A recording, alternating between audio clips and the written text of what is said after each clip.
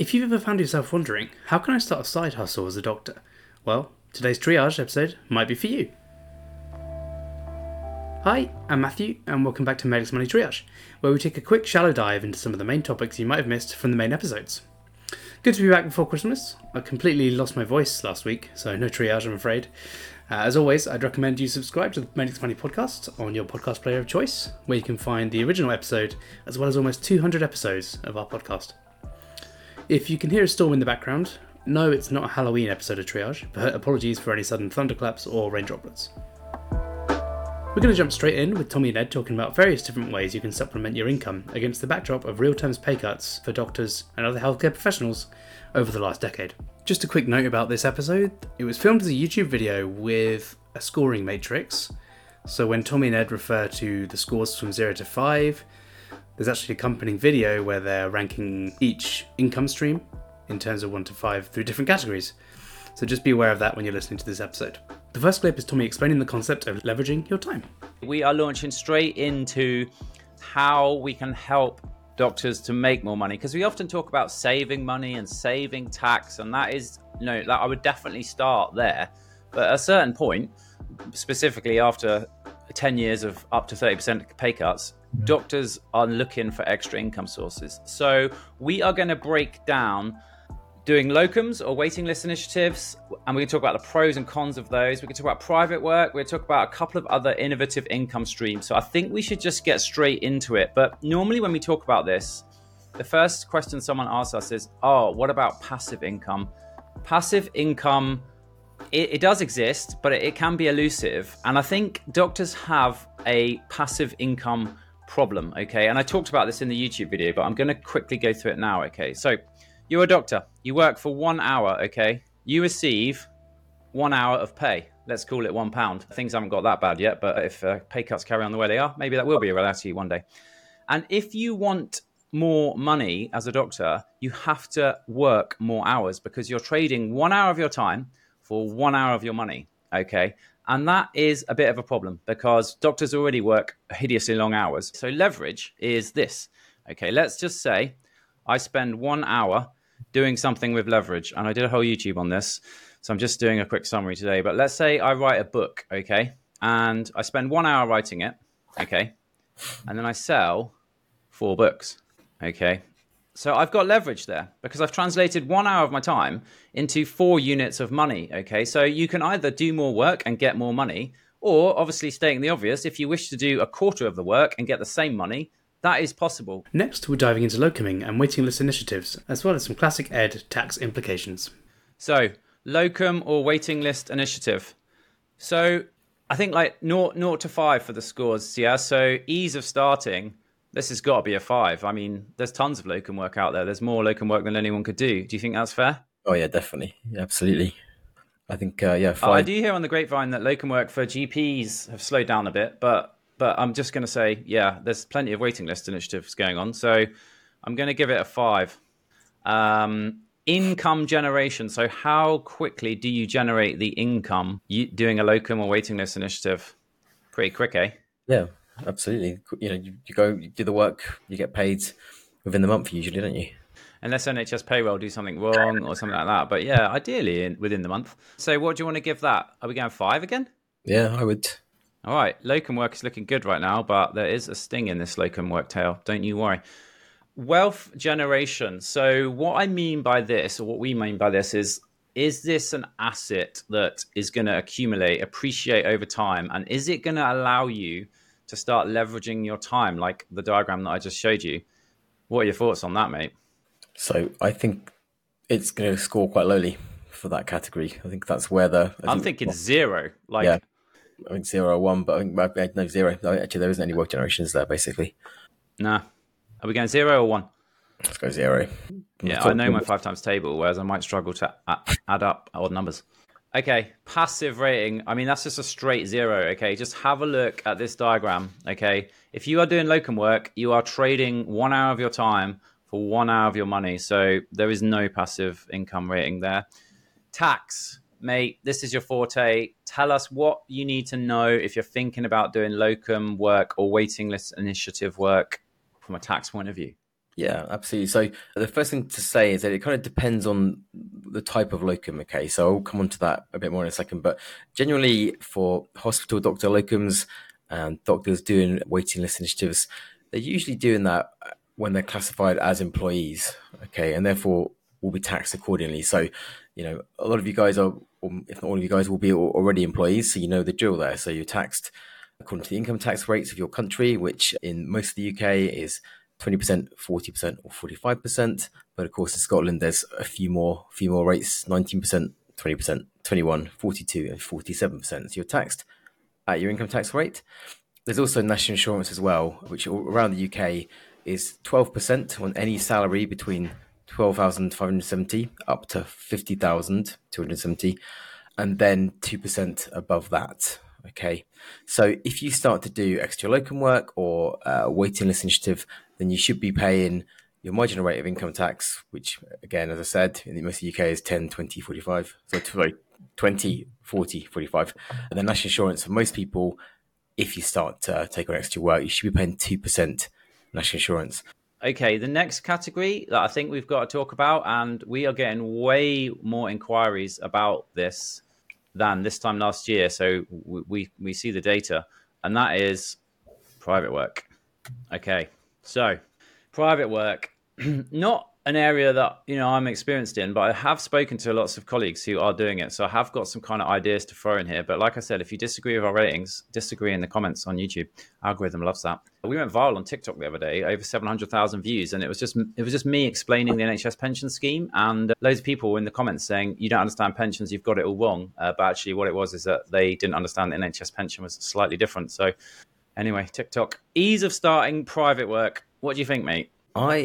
It's a tough one, isn't it? I've never done it myself. Never set up a private work practice, and I guess there's quite a lot. There's quite a lot to think about, isn't there? I don't think it's definitely not going to be as easy to do as taking a locum shift. Absolutely, you're going to have to think about quite a lot of different things, and your insurance, actually, how you're going to trade. Do you need other things? Do you need premises? Do you need tools? What do you need? So there's definitely going to be some difficulties. I'm not going to say it's difficult, but difficulties in setting this up. Yeah. What do you think? 3? Yeah, I'll go for 3. Middle of the road. Yeah, You got your knowledge. Yeah, exactly. It's not as hard. It's not as easy as you said as just doing a locum shift, but it's not as hard as some of the other things we've got coming up. So we've got to score that accordingly. Yeah, I feel like we should have got those little things that they have on Strictly. I've been watching Strictly with my daughters and my son. I was loving it, actually. Is it okay to admit that? Okay, income generation. So again, just to remind you, this is like, how easy is it to just turn up and get paid? What are your thoughts on this for private work? I thought it'd be fairly decent, to be honest. I guess you got to take control of making sure you get the income. I guess you got to go and actually source the work yourself potentially. Then you got to make sure that you actually invoice the people that you're doing the work for. Then you got to make sure you get that actual cash in. So you're starting to actually operate more as a business now, aren't you? Than turning up for work to do a locum shift and going again. So there's a little bit, it's more nuanced, but you'd have thought for sort of medical private practice work, it shouldn't be that. It should be quite good, I'd have thought. Yeah, I guess like in the back of my mind, I'm thinking like cash flow is an issue. And if you don't run a business and you're not familiar with cash flow, what it basically means is like, how much money do you have to spend before the money comes in, right? So I think you got to spend a bit before it comes in. And like you say, you got to bill it and stuff. So, I mean, this is like, we're sitting on the fence a bit here, but I'm feeling this could be like a 3. I think that's fair. You got to, so you got to source the work. You've got to then bill people for the work. You then got to chase up the money. Okay. There are various things software you can use to help with that. But I think 3's a perfectly good rating for that. What are you feeling about wealth generation for private work? So I think this is it's again definitely going to be better than for locum, etc. I mean, with private work, it depends. There are probably going to be situations where this isn't quite as appropriate, but if you're going to have you could potentially be building up a business which has quite a bit of value to it, so there will be some potential wealth generation if you have a business that is quite profitable, and down the line you could grows in value. So it's really tough. I mean, like, again, I'm sure it's going to depend on the actual what you're doing and the business you're running, etc. But again, I think about 3 again. I reckon 2 or 3. What do you reckon? Yeah, I'm feeling a 3. Well, I was thinking 2 because although you are building up a business, it's notoriously hard to sell the private practice. And it goes back to my diagram that I drew here, because in the private practice, you're exchanging 1 hour of your time for 1 unit of money. Yes, you're exchanging it for more units of money than if you were in the NHS. Sweeping statement, but probably true. But you're still fixed to that 1 hour of time to 1 hour of money. And I'm feeling 2, mate. I'm going to go 2. Which kind of leads on to the passive rating of this. I mean, it's not 0 because of the reasons that you outlined, but I'm going to give that a 1. Do you think? Yeah, I agree. It's gonna be 0, but it's gonna be very low, isn't it? Yeah, you're still on that, 1 hour of time for 1 unit of money. And I did show an example of a doctor who has managed to scale. So stop exchanging 1 hour of their time for 1 hour of money by employing other people to do the work. I did that in the YouTube video. I think it's quite a neat example. It is possible. I know that there's people who are doing it. I'm listening to this. So if you want to drop it in the comments, let us know. But what are we going, 1? Yeah, let's go for 1. All right, tax. I have nothing to add. So whatever you say, I'm going to agree with. Yeah, so, in terms of tax, a lot of what I've already said already is going to apply. So basically, if you're doing private work, again, you got to think to yourself, well, how am I going to trade? How am I actually going to go about getting this private work and doing this private work? What business structure am I going to use? And I'd imagine that a lot of people doing this would have the ability to set up a kind of a separate business to their main job. It may be that this does become their main business, their main job, but a lot of people probably would have the ability potentially to have a separate business to their main job. This next clip highlights the use of filling in surveys for additional income. Next source of income, this is one that I used to use a lot, right? And I like it. And it is completing surveys. So coincidentally, at the moment, Medics Money's blog posts are being sponsored by a company that will pay you money to fill in surveys about, what drugs you prescribe, what do you think of new drugs, etc. So check out our website if you haven't checked that out. But essentially, you fill out a survey and they pay you money.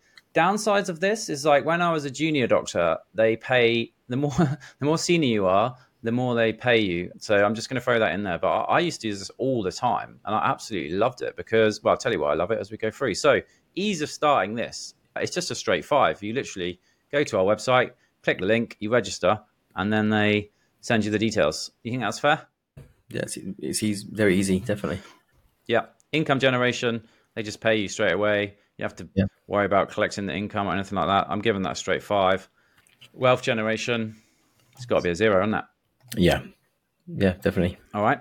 We're motoring through this now. Passive income rating. Now, we're still in that thing. I don't want to keep showing my diagram, but you're still exchanging 1 unit of your time for 1 hour of money. But what I found is that you could just fill these surveys in on your phone in a sort of, a gap in your day. So although it's still 1 hour of time for 1 hour of money, and so strictly not passive, I think it does have that kind of, it's just easy. So I don't know. Don't let me talk you into things. What should I give it for passive? Yeah, as you say, it is. I think because of the ease and being able to do it whenever you want. I think 2 or 3. There is still some. I'm feeling a 3. Yeah, it's not fully passive, but it's still as passive as it can be, really. Given that you're making some. I guess instead of scrolling. Yeah, instead of scrolling TikTok and watching Medics Money's amazing TikTok videos, you could be making money. And our videos on TikTok are good, but not as good as actually making money. So I'm feeling a 3, mate. Sounds tax, good. Right? There must be some kind of sting or tax trap. Give us a tax lowdown. Yeah. So with this, income from completing surveys, should be classified basically as what we call miscellaneous income, because it's not actually really employment income, and obviously it's not self-employment income, etc. So it should be classified as miscellaneous income, and as such, the first £1,000 of income that you receive for this, should be covered by what's called the trading allowance, which is a bit of a funny name because it covers not just trading income, but also miscellaneous income. So if you receive income from completing surveys and it's less than £1,000, there shouldn't be any tax to pay. You don't need to do a self-assessment tax return for that. You don't need to tell HMRC. So pretty good, really. Up to £1,000 of tax-free income.